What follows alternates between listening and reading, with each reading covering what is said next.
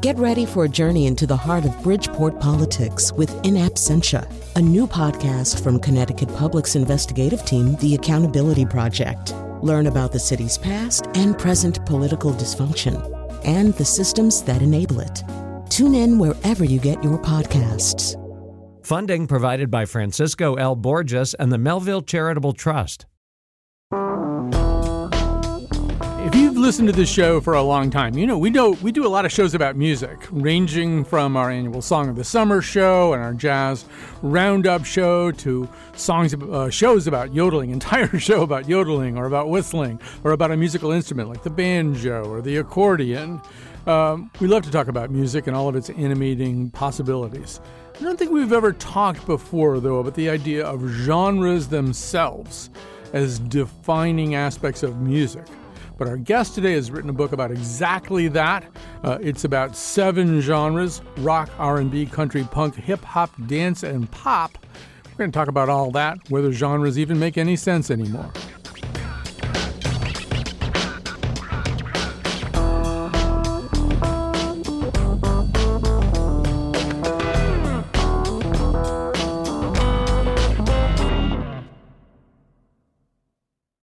Support for this podcast comes from Hartford Healthcare.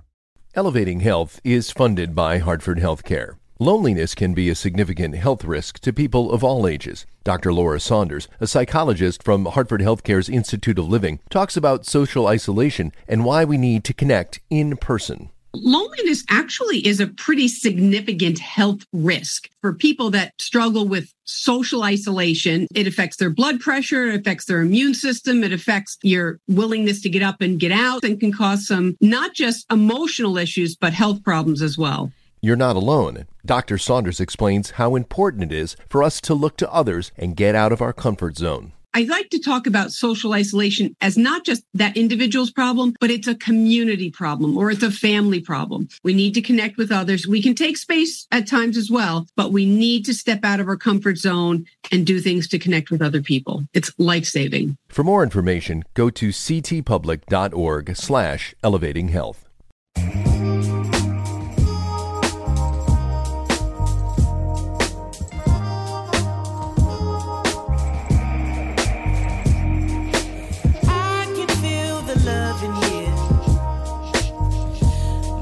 Space got constellations, and all those in a conversation, they help me to shine, shine, shine, shine. They help me to shine, shine. So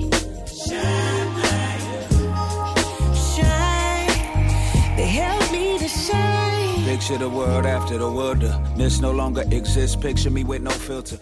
So that's a song called Shine by Robert Glasper, featuring D Smoke and Tiffany Goosh. And we're playing it because we're going to talk about music genres today. And I would say, so what genre is that? Robert Glasper is nominally a jazz artist, but for a long time he's been messing around with hip-hop people and with rhythm and blues people, and that song is kind of all three of those things, jazz and R&B and hip-hop. In some ways, it's a very challenging and interesting time to talk about genres, and that's exactly what we're going to do right now with Kelefa Sanneh, who's the author of Major Labels, A History of Popular Music in 7 Genres, and a staff writer at The New Yorker. Many people would certainly place him at the forefront of music writers today, including me, many people including me. And what makes it so exciting is it brings together Kelefa Sanneh, really, arguably the best writer about popular music in America, with me, formerly the worst rock critic in America, late 70s, early 80s. I don't think anybody could touch me in terms of overall cluelessness as I wrote about rock music. I, for example, did not think that U2 was going to be popular, and I told Bono if he continued to sing like that, he would lose his voice. It gives you kind of a sense of my prescience. So exciting to talk to you. I've been a big fan of your writing for a really long time, and this book is great. Thanks so much, and thanks for that introduction. You've hit on one of the issues of music criticism, which is, what does it mean to be a bad music critic? And I would say that actually prescience is not necessarily the most important thing that music critics do. In fact, I think if you're a music critic who's unusually good at figuring out which bands are going to be huge, you should quit your job and go get a job where you can earn a lot more money. Well, yeah, absolutely. And I mean, the other thing about this, and it's a point that you make in the book too, is if you're wrong this year, keep the opinion. 5 years later, it'll kind of round into a kind of currency. I mean, U2, kind of, there are a lot of people now who just aren't into U2 at all and have all kinds of major objections to them. And as you point out in the book, Britney Spears went from being this kind of, vapid pop star, the kind of symbol of a lot of stuff that might be wrong with pop music, to a much more, acceptance of her legitimacy. And now, of course, she's a martyr. So. Yeah. And one of my most controversial opinions is that music critics are people. Yeah. And like most people, we like being part of a community sometimes, and we like being out of step with the community sometimes. I think you could say something similar about musicians and something similar about listeners. So we are, all of us, always trying to find ways to figure out what the consensus is and how we can maybe be part of that consensus, or how we can maybe set ourselves apart from that consensus. So one of the things that you delineate so masterfully is this kind of interesting tension in music. I mean, on the one hand, popular music, as the name would even suggest, wants to be a thing that would bring us together. And so it's, it's the height of pop music in a way. If everybody at a wedding goes out on the dance floor and Uptown Funk is playing and everybody kind of knows the song, or Blurred Lines and your grandmother's singing it and she doesn't know what rhymes with hug me, but you're like, that's a good thing, But there's also a way in which pop music kind of reinforces the identity of musical and cultural enclaves. And that's kind of where genre comes in, correct? Yeah, exactly. And different genres have different relationships to the mainstream. For me, it was punk rock, which I discovered when I was 14, and that was it. I was like, I'm only going to listen to punk rock. I'm not going to ever listen to anything that's not punk rock. I'm never listening to the Rolling Stones again. That didn't turn out to be true exactly, but it did turn out to truly reflect something about me in that moment. So some genres take that very seriously. Other genres are a little more populist, right? You think about R&B, you think about country music, which are very much about pleasing their audiences. And so in that sense, they don't have gatekeepers in the same way. It's not about being obscure. It's about making hits. Although making hits can be another way of being a little bit exclusive, right? If you're in a genre where the top stars are the ones who make hits, that's very democratic because the people get to decide what they like. But it also means that if you're not making hits, maybe you're not so relevant to that genre. And, Aretha Franklin is a good example, one of the great voices of all time, but she never stopped paying attention to the R&B charts because it was important to her to be making R&B hits. And there was part of her that was kind of competitive, or very competitive, and always thought, how come that's not my song on the radio in rotation? And, you would think Aretha Franklin would have much better things to worry about, right? Why does she need to be validated by an R&B hit? But that was important to her. And again, it goes back to this idea of community. Are you part of a community? Are you pleasing the people in your community? How do you think of yourself? And part of the reason why we love music and love to argue about music is because we use music to figure out how we think about ourselves and other people. It's more social than most other art forms, and therefore our arguments about it tend to be social as well, or antisocial. Right. And I think also the more that a genre feels like a counterculture, feels to itself like a counterculture, the more they're going to police their own borders, and the more they're going to enforce a kind of orthodoxy, some of which will be anti-commercialism, right? I mean, it's sort of not very punk rock to have a top 10 hit. And to a certain degree, to whatever degree a real country artist starts to cross over, a lot of questions get asked by a kind of more core orthodox country audience. And probably the group of people who does this the most, or used to do it the most, would be jazz people, right? We're going to end the show today, spoiler, with Cassandra Wilson, a jazz singer, singing Last Train to Clarksville, which is an old Monkees tune. Well, there's jazz people who just will say, you're banned from jazz for you sang a Monkees song. Maybe you could talk a little bit about that kind of norm enforcing and the insistence on staying an enclave. Well, yeah, but the interesting thing is there's no way really of getting away from norms or getting away from hierarchies, right? You might be a punk rock band with no interest in making a pop song, but you probably do have an interest in being included in a punk magazine, right? You probably do have an interest in being asked to play a big punk festival, maybe being asked to play on the main stage or being asked to play last in a big punk festival. So there are hierarchies everywhere. And just because you don't think of yourself as someone who would get played on mainstream radio stations in the old days, that doesn't mean that you aren't nevertheless searching for a certain kind of popularity. What you say about jazz, it's a good example of something that often happens where sometimes these rules are musical, right? You see this in country music. Country music should sound like X. It should have, mandolins and banjo and pedal steel and fiddles. Like there's a traditional instrumentation, and this is the way the music should sound. And if your music sounds different from that, we're going to maybe look askance at you. But there's a totally different way to think about country music, which is you can think about country music as being devoted to an audience. And if you think about that and you think of it more as a culture, then you actually get a little more musical freedom, right? You can be Blake Shelton rapping, and you can be Dolly Parton making a disco record 9 to 5.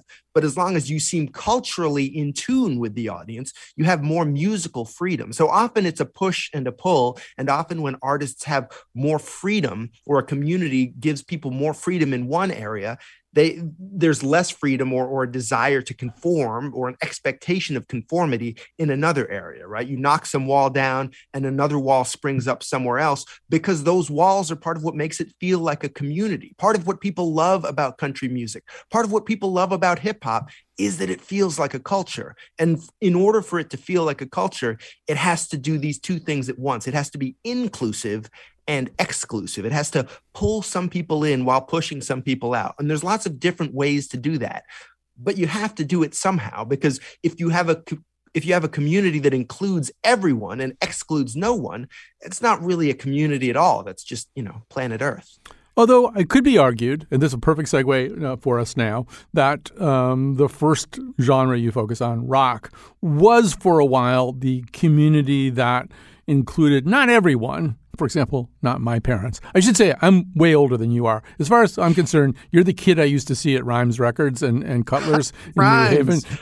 Yeah, I think you're the kid who used to be hanging around Rhymes theater when I would come in there. Yeah. So, so let's just listen to a song from kind of the age, as you say, of rock stars. This particular rock star would be Janis Joplin. She's singing a song actually that's arguably almost a country song. Busted flat in Baton Rouge, waiting for a train, and I was feeling near as faded as my jeans. Bobby thumbed a diesel down just before it rained, and rode us all the way to New Orleans. I pulled my harpoon out of my dirty red bandana. So Kelefa Sanneh, This is the age of rock stars right here. She's singing a country song. Down on Me is not a country song, but she's singing a country song. Maybe we could sort of talk about this period where the notion of a rock star was essentially encoded. Yeah, the notion of a rock star kind of comes a little bit later than a lot of people would think. The phrase is not super common in the 1960s. It's not used that often. And where you start to see it is after the deaths of a number of people, after the deaths of Janis Joplin and Jimi Hendrix and Jim Morrison. You start seeing New York Times uses the term rock star. And so rock star is this term that indicates a few different things, right? One, it indicates the idea that these figures are going to be glamorous. Their lives are going to be maybe decadent, maybe dangerous, right? That all kind of comes together in that moment.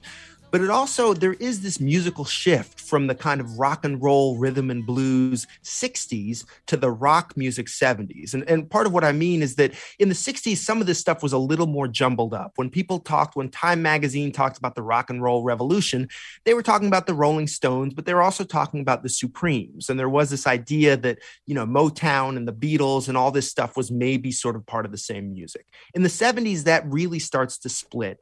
And And yes, rock and roll is everywhere, but you increasingly get this idea that rock and roll is white music, and this idea that Black performers are going to be largely considered R&B or even soul music. By the time those Janis Joplin records come out, soul is starting to replace R&B as the term that a lot of these musicians love, and maybe partly because soul seems a little less like something you dabble in and a little more like something you are. It's linked to culture, linked to identity, linked to politics.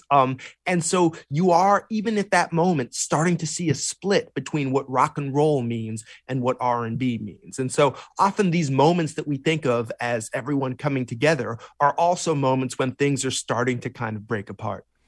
And along with this notion of rock, and one could argue that a genre so vast as to include James Taylor and Nirvana is no genre at all, that is sort of desperately in need of subgenres. But one of the... Well, go ahead. Well, no, that's one way rock and roll survives, right? Is by fragmenting into all these different subgenres. And you know, Ellen Willis, I think it was writing in the 70s about like, well, what would it take for rock and roll to feel like a community again? It's so big.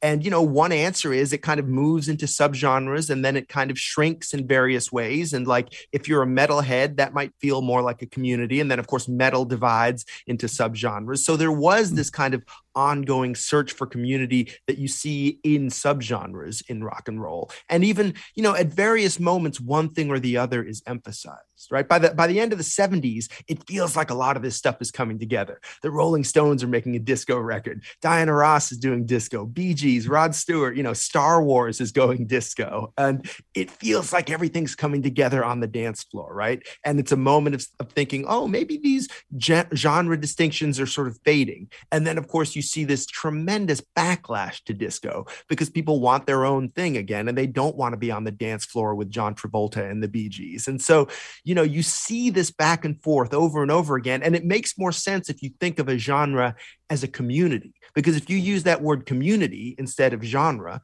then you realize like, oh, well, yeah, of course, we're never going to be free of communities. We're never going to be rid of communities. There's never going to be a time when we don't think about wanting to join and think about wanting to rebel from communities. They're always going to be with us in different forms. Yeah. But I also, boy, I could talk to you for 3 hours about all this stuff, but, you know, how long we got? nothing resembling that. So yeah, I mean, and I think also just to jump on the example that you just gave, sometimes it's not about a community; it's about being against a community. So you know, the Disco Sucks movement, led by Steve Dahl, as you write about in your book, and other people.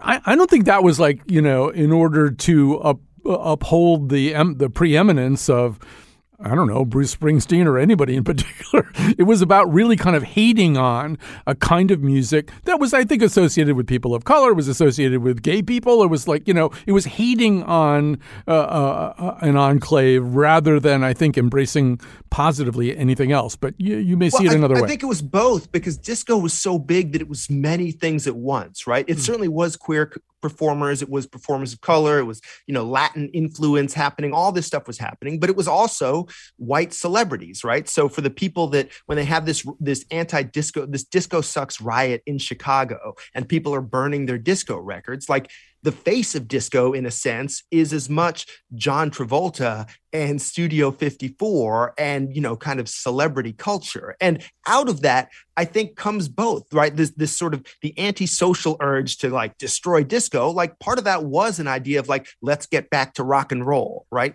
The Knack come out around then. And the idea is the Knack are going to be the great rock band that's going to push back against disco. And you had, you know, Tom Petty is starting to get big. And the Tom Petty thing is like, let's get back to just regular, real American rock and roll. So there really was that. But there was also a pushback in the underground, right? A lot of the people who were making underground dance records, they were sick of the celebrity disco culture too. And they said, no, we're going to focus on real serious dancing, right? And out of that movement, you get house music and you get techno music and you get all this electronic dance music that flows. So often both of those things are happening at once. Defining yourself against something can also be a way of defining yourself with something, just as it was, I'm sure, for some of the anti-disco people, and certainly as it was for me doing my own little anti-Rolling Stones movement from my bedroom in Hamden as a teenager and embracing punk rock. So those things can happen. And what you mentioned in terms of the idea that there might be some resentment, the idea that there might be people perceiving that disco is this music of people of color or queer people, yeah, of course, that's part of it too. I think music often reflects our resentments as much as it reflects our aspirations, and it's divisive in all sorts of ways. So I don't want to suggest that the backlash against disco was somehow innocent, because generally I think that things that happen in popular music tend not to be innocent, because they tend to reflect all the different things that exist in our society. Yeah, I'd just like to say for any listener who's having a little bit of trouble placing the Knack were famous for their hit My Sharona and essentially nothing else. That was it. And that was a really hard song to dance to, right? If you wanted to sort of, if you think about it, you can't really dance to that song very easily. And it was like almost just shut up or do some kind of very stilted kind of thing and leave us alone. And they were promoted as like leading a rock and roll revival. Yeah. Right. Which 10 years earlier would have been a completely mystifying idea. Right. The idea that rock and roll needs to be revived would have seemed absurd a decade earlier. But suddenly, in the wake of disco, there is this idea that rock and roll is on the ropes and needs to come back. Right. And rock and roll has been being revived and re-revived ever since. So one of the things that's sort of percolating under this, and it's a term that you're very kind of famous for writing about, is this term of rockism. And as far as I can tell, R-word. Yeah, the R word. And so it seems to me in some ways that the through line, both for rockism to a certain degree, but also for the rock genre, what ultimately unites the rock genre, it seems to me the idea of authorship and performance being done by the same people, that is the defining and deal-breaking question of authenticity. The proof of authenticity is you write your own music and then you sing your own music. But it's also led to, a kind of sort of rock supremacy, right? Yeah, so rockism is this term that starts percolating in the British press in the 1980s in the kind of new wave movement. I wrote an essay about it in the New York Times in 2004, trying to sort of maybe introduce it to some American readers who hadn't been following along. And the idea of rockism, it emerges at this moment when there are all these so-called pop groups. I'm talking about Boy George, Human League, Flock of Seagulls, ABC, Haircut 100, all these British bands with colored hair. And it kind of emerges out of the punk movement. But a lot of these people are saying, wait a second, what's so great about rock and roll? We're sick of rock and roll. We're sick of this thing with like sweaty guys in jeans and guitars. Like, this is boring. We're going to make pop music. We're going to make something that's colorful, that's fun, that's upbeat, that doesn't take itself too seriously. And this has, not all of these groups end up being huge successes, but this idea that like rock and roll isn't as cool as it thinks it is, and that we should stop thinking of rock and roll as the ideal to which all other genres should aspire. This turned out to be a really influential idea because it gets at this question of what is it that we want from music? How do we judge music? What do we value in music? You mentioned this idea of, that's often associated with the Beatles, of wanting performers to write their own material, right? Mm-hmm. So you'd be skeptical not of anyone who has professional songwriters, as pop stars sometimes do, writing their songs, or anyone who's, reliant on cover versions. And there's many versions of this, right? Are we valuing albums instead of singles? Are we valuing live performances instead of music videos? Are we valuing guitars over keyboards or sampling or other electronic forms of music making? And so, this is something that people have been wrestling with ever since. What is it that we think is good about music? What are we celebrating and what are we not celebrating? At the time I wrote about rockism in the Times in 2004, one of the ideas I had was that we should be celebrating groups like Destiny's Child instead of just thinking they're a kind of like a silly girl group. I think that's been rectified to a large extent. Beyonce is probably the most celebrated and admired musician on the planet. But that said, we're always doing this, right?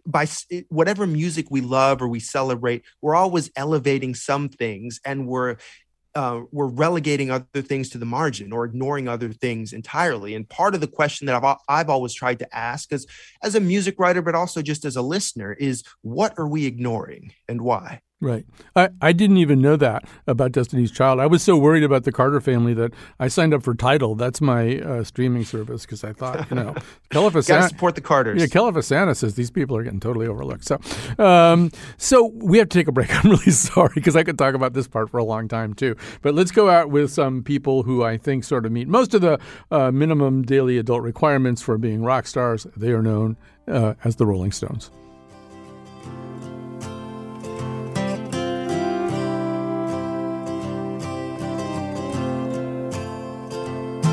I saw her today at the reception, a glass of wine in her hand. I knew she was gonna meet her connection. At her feet was a footloose man. You can't always get what you want. You can't always get what you want. You can't always get what you want. But if you try sometimes, well, you might find you get what you need.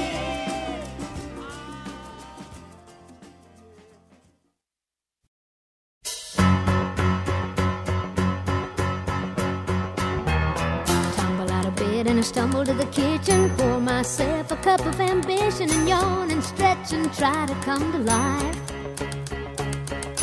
Jump in the shower and the blood starts pumping. Out on the streets, the traffic starts jumping with folks like me on the job from 9 to 5. Working 9 to 5. What a way to make a living. All right, well, we already mentioned this song, but it'll get us into country a little bit. We're talking to Kelefa Sanneh. His new book is Major Labels, A History of Popular Music in 7 Genres: rock, R&B, country, punk, hip-hop, dance, pop. He writes for The New Yorker. It's exciting to talk to him. So I have to say that I had this experience where my significant other, my partner, my life partner, was in the hospital, various hospital facilities with some pretty severe medical problems for 10 and a half months. And for a long time, I couldn't visit her at all because of COVID restrictions. And then I got in, and for a while, she had been deprived by one of the treatments or one of the therapies. But she couldn't talk. She'd been bedridden for 9 months, 9 months, something like that.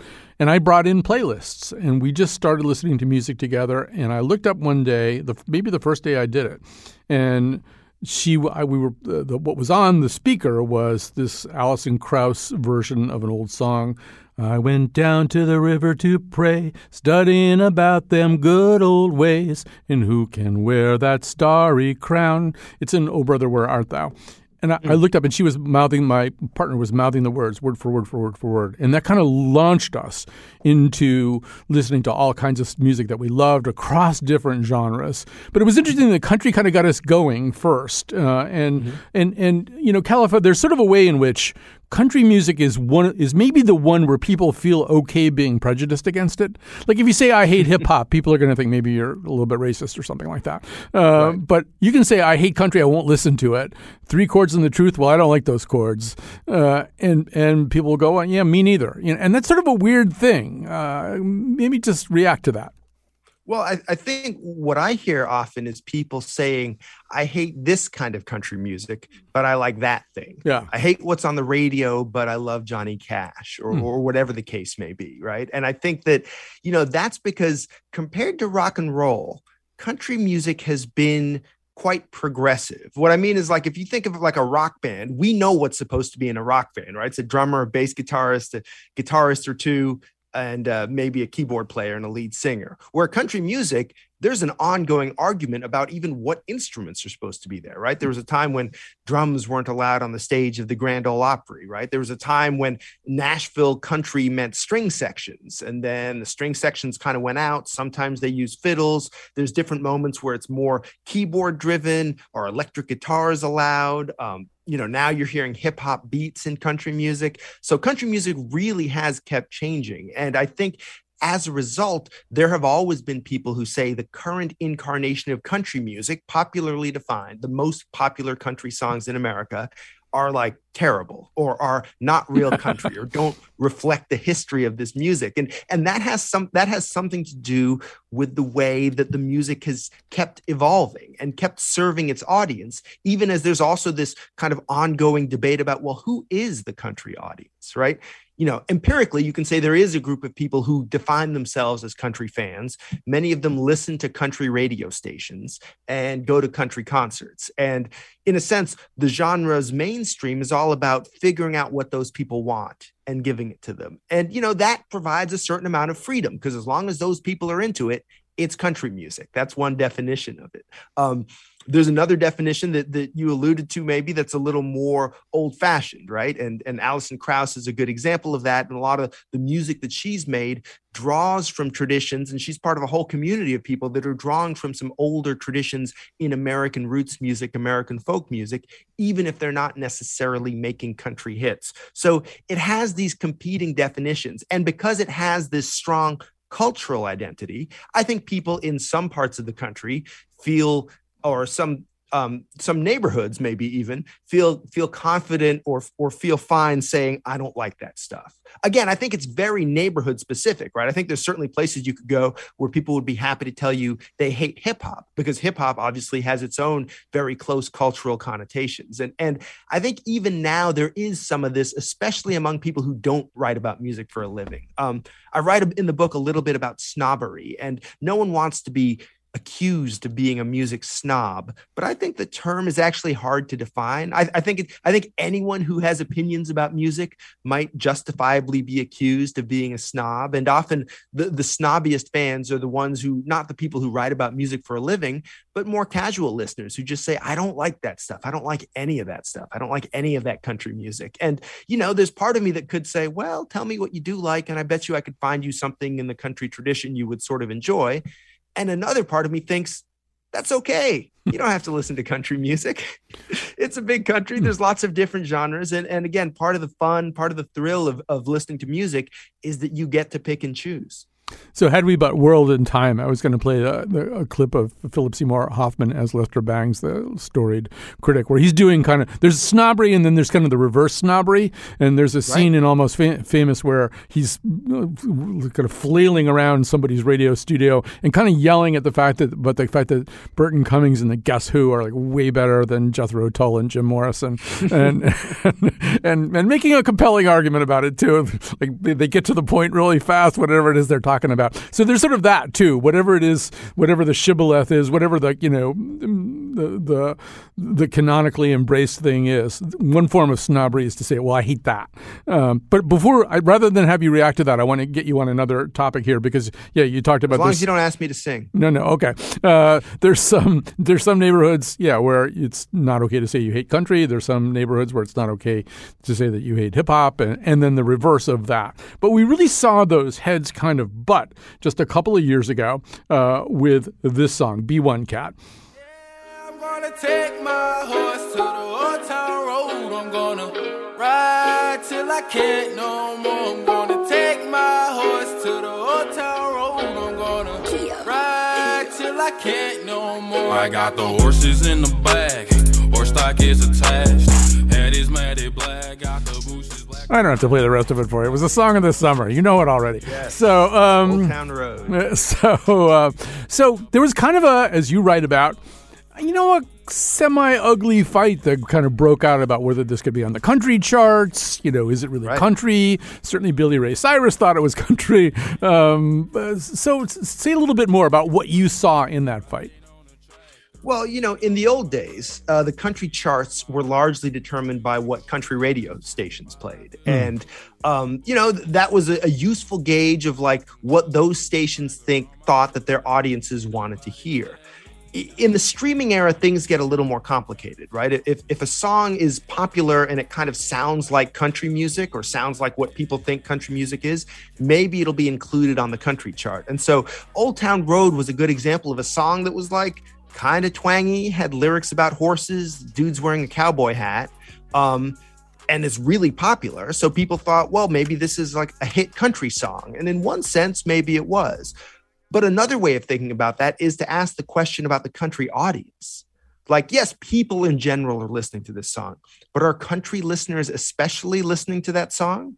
And, you might want them to listen to that song. You might think that, that someone who loves Eric Church should also love Lil Nas X. But, there's an empirical question of, well, do they love Lil Nas X? And one of the things that you found in Lil Nas X's career, first of all, he proved he was not a one-hit wonder, right? He's had a whole series of hits, I think more than a lot of people would have predicted. And now he's like an A-list pop star. But that said, he's not really an A-list country star. It doesn't seem like his music resonates especially in the country audience as opposed to somewhere else.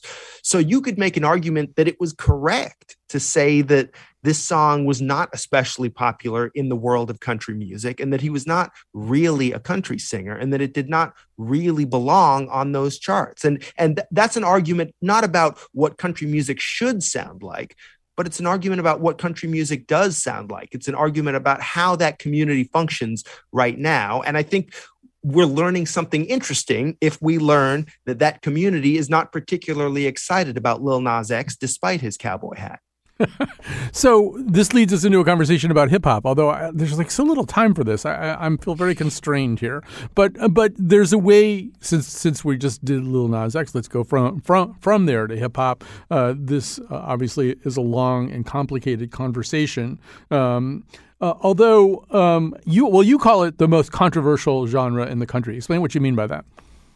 The thing about hip hop is there is an idea now that a lot of people would accept. I don't know if it's a majority of Americans, that hip hop is important, that it's great, that it's one of the great American art forms, right? Especially looking back at its history, a lot of people would be inclined to celebrate it. But the point I wanted to make when I was kind of going back through the history of hip hop, which is nearly 50 years old now, it emerges in the early to mid 70s in the Bronx, is that hip hop has never really been widely accepted by the cultural elite. There has never been a time when the most important cultural figures, when the top politicians, when professors across the country listened to what was happening in the world of hip hop and said, without reservation, this music is great. Yay for them. Like, that's never happened. It's always been kind of marginal and unpopular, whether we're talking about the Run DMC era, the NWA era, whether we're talking about Jay-Z, 50 Cent, no matter what is happening in the world of hip hop, usually there are a lot of people saying, this stuff is terrible. This stuff is a problem. There's something wrong with hip hop. In fact, by the 90s, that had become conventional wisdom. Like, something has gone wrong in hip hop. Maybe there's some people on the margins doing interesting music, but in general, there's a problem with this genre. And so throughout its history, that might be how hip hop has maintained some of its countercultural sensibility. That might be why hip hop even now seems like sort of cool, sort of dangerous, not quite mainstream, even though it's the most popular music by many measures in the country, is because it's never quite been accepted. It's always sort of been considered a problem. Again, sometimes for very good reasons, right? Often there are reasons why the things that you might hear on a hip hop track are offensive to many people. But by being offensive, hip hop has maintained some of its cultural identity and maintained a genre that even now is a little bit apart from normal mainstream American culture.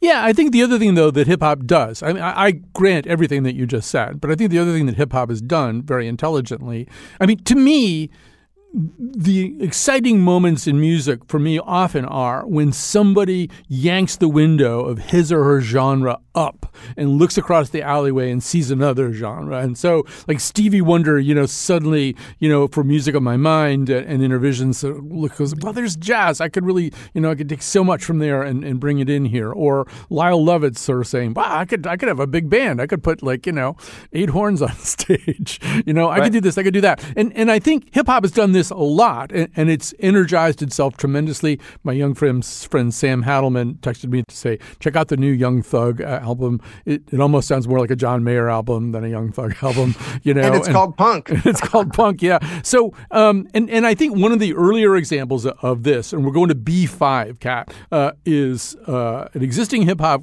group and a slightly tiring, in need of revival, rock star group. Here we go.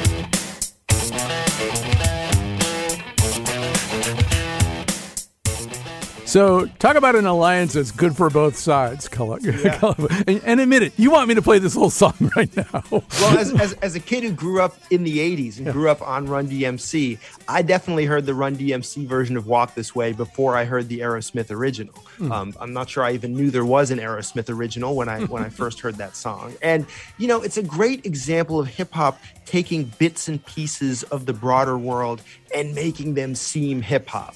Right? When the genre first emerges, it emerges on the back in the mainstream of a bunch of novelty songs, right? Rapper's Delight by Sugar Hill Gang.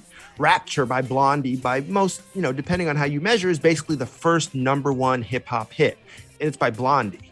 And so people thought like, oh, maybe this is a novelty, maybe this is a fad. But because the music develops such a strong connection to African-American working class neighborhoods in particular, such a strong cultural identity, it meant you could sound like just about anything and still be hip hop. And first you heard that in the music, and you heard rappers finding ways to sample different records and bring in bits and pieces of old rock records, even old country records, certainly working more closely with R&B. More recently, you've seen something kind of a little more surprising, which is you've seen rappers not rap so much. You've seen a whole generation of rappers, you mentioned Young Thug, who like kind of sing. Mm-hmm. But because of their self-presentation and because the cultural identity of hip hop is still so strong, they come across as hip hop acts, even when they're not rapping. And so it's yet another example of how having a strong cultural identity can give you more musical freedom, surprisingly. I talk about this in the 80s with hair metal, and these hair metal bands, their presentation was so rock and roll, and it's rock and roll this, and they got the spikes and the leather and the spandex, and at the same time, they're doing power ballads, right? They're singing these kind of piano love songs, but because they're establishing their rock and roll credentials culturally so strongly, they can kind of get away with these mushy love songs without anyone calling them on it. And you see this again and again. You see it in country music right now, where sometimes the country artists that double down the most heavily on, I'm the countryest guy in the world, I'm extremely country, me and my country friends do country stuff, those are the people that are often drawing from hip hop, drawing from rock and roll, having loud guitars, having hip hop beats, sometimes even rapping, because their country credentials are so strongly and asserted as culture that then they have a little more musical freedom. And so maybe with Run DMC and Aerosmith doing Walk This Way, you heard an early version of that. Yeah, I think the hip hop also benefits from the fact that it's not just a music genre. I mean, arguably anyway, it's an aesthetic that includes breaking and popping and graffiti and a whole bunch of other stuff. So that, like in the early 80s, arguably one of the great and defining hip-hop songs of the early 80s was Rocket by Herbie Hancock. Not because it's really a hip-hop song, but because that's what they were breaking and popping to out in the streets, at least around here. That's when there was a lot of those dancers were into that, or Wanna Be Starting Something by Michael Jackson. It's a form that can absorb other kinds of music, because it's not Be just... honest, were you doing some breakdancing back in those days?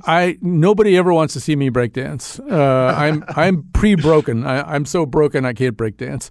But the truth is, like, a lot of these musical genres turn out to be not just music, right? Mm. The reason we care about them is that a lot of them represent a broader culture, right? You could certainly say that of country music. And you know, even if you're talking about dance music, yes, there are these great records, dance music records, but there's a whole world, there's a whole culture that goes along with it. And that's what makes these forms of music interesting. And that's often what gives them a lot of their power. So yeah, that's true for hip hop, but I think that's true for most forms of music. And that's part of what I mean when I say that these genres are partly communities and have a social identity that sometimes can exist in a complicated relationship to the musical identity. Right. I was popping and locking while you were talking, so I didn't hear everything you said. All right. We have to take a break here. We're talking to Kelefa Sanneh about his new book, Major Labels. We'll take a break. We'll come back with a very too short final conversation. I wanna be with you. Ay, I wanna be with. I wanna be with you. Me, just love me. If I didn't ride blade on curve, would you still love me? If I'm in my mind at work, would you still love me? Keep it 100, I'd rather you trust me than to. Keep it a whole 100, don't got you, I got nothing. Hey, I got something. Hold up. We gon' function. Well, this is no good. There's hardly any time left. I got to quickly thank Kat Pastor. She's our technical producer. She's the one I'm yelling out B5 to, like I'm a jukebox or something. And Lily Tyson, our senior producer of this episode with Kelefa Sanneh. His new book is Major Labels, A History of Popular Music in 7 Genres. I'm not going to name them all because that takes time. We were going to talk about pop here, but the time is so short. And I think maybe I'd rather lean on the whole question of delivery systems, and how big a difference they make. I mean, we went from radio being dominant. If you go back far enough, to like the early 60s, AM top 40 radio might include the Beatles and Chuck Berry, but it also in the Supremes, but also you might hear Louis Armstrong singing Hello, Dolly. You might hear Eddie Arnold singing a country song. You might hear Sinatra. So radio transformed, got more divided up into genres. Then we had MTV, which you write about in the book. We've moved into streaming. Now people think maybe that streaming is the death of genres because you can sort of pick and choose so easily. I don't know. How important is the delivery system, and what do you think it's doing to this whole question? Well, certainly delivery systems are important. Genres were supported by all these institutions, right? Radio stations, record stores, magazines, record companies, all these places were using genres to help get music to people. But what I really learned writing this book was that there are always moments like this where these boundaries seem to be fading, right? The critic Nelson George, who wrote a lot about R&B and was an editor at Billboard for many years, took one look at Michael Jackson and Prince going pop in the 80s, achieving huge success and sort of crossing over. And he writes the death of rhythm and blues because he's worried that all of this pop crossover success is going to make it so that rhythm and blues doesn't really mean anything as a category anymore, right?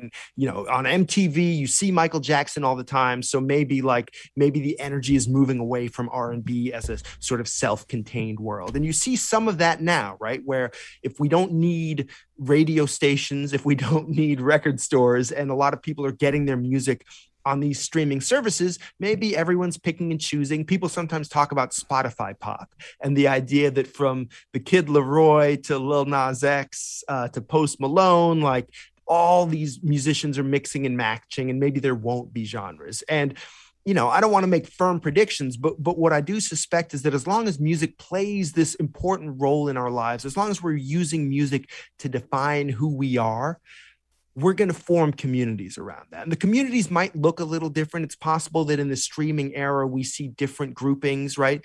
Some people have talked about the emergence of, instead of genres, you have groups organized around one artist in particular. So instead of being, you could be a K-pop fan, but maybe it's more about being a BTS fan, right? And that's your favorite of these K-pop, Korean pop groups, and you're going to really fight for them all day long on the internet, right? And maybe then you have a culture really that's organized around one act and advocacy for that one act. So that might be one thing that happens. But one way or another, these two contradictory things we want from music. We want it to give us this sense of freedom, of exploring, and we want it to give us this sense of community, of feeling like home. And these things are not quite compatible. So I think that's why you get this seesaw back and forth over the years. And maybe we're living in one of those moments now where everything is kind of coming together a little bit. And a lot of people are listening to some of the same music that sounds kind of similar. And maybe what we're doing is we're getting ready for the next backlash. My friend Steve Metcalf, who's often on this show talking about music, says that one of the most underplayed but revolutionary changes in music delivery systems goes back really to the earliest iPods, and that's the shuffle feature. You know, and we're almost out of time here, but I'd love to hear you just react to that idea that the shuffle feature kind of, you know, pushes us in yet another direction. Well, yeah, the shuffle feature, it exaggerates a thing that had happened already, right? Like you can get an album and go home and sit and listen to the album, right? That was something that people used to do, especially I think in the 1970s. But a lot of the times the way we hear music is a little more shuffled anyways, like, right? Commercial radio is a giant shuffle system. And so the idea that we can bring that home into our own homes and be DJs, yes, in some ways it de-emphasizes the albums and popularizes playlists. But again, if an album is just a group of songs, I think people are still interested in groups of songs. Musicians are still interested in making them. And one of the things I like about shuffle is it's a little bit of a lie detector. If you're putting something on shuffle, then deep down, you don't know what's coming up and you know whether you're happy or unhappy to hear it. So I often use shuffle as a kind of reality check. I think I like this thing, but does it really make me happy when it comes up? Yeah, it's such a different, I mean, we're out of time here, but reading your section on MTV, I just remember the old, my son was little and he was into Hammer, and we liked that video where James Brown was kind of, you know, extracted into some kind of animated thing. But you just have to sit there and watch MTV for 2.5 hours until they played it. Comes around again. Yeah. So I think we have a lot more control right now. This has been so much fun. And really, I could talk to you easily for another hour, but you probably have other radio shows to do. The book is Major Labels, A History of Popular Music in 7 genres. Those would be rock, R&B, country, punk, hip-hop, dance, and pop. Kelefa Sanneh has been our guest today. Thanks so much for doing this, man. Thanks. This has been great fun. Yeah, I just did a Kai Ryssdal thing. I called somebody man. I don't usually do that. All right, so we're going to go now. We're going to leave you, as promised, I think, with Cassandra Wilson singing Last Train to Clarksville. Because why not? Because it's great. That's why. Don't be slow. No, don't be slow. Don't be slow. Don't be slow. Don't be slow. Take that last train for Clarksville, Daddy. Gotta get on that last train for Clarksville, yes, so take that last train for Clarksville. Gotta go. Gotta go.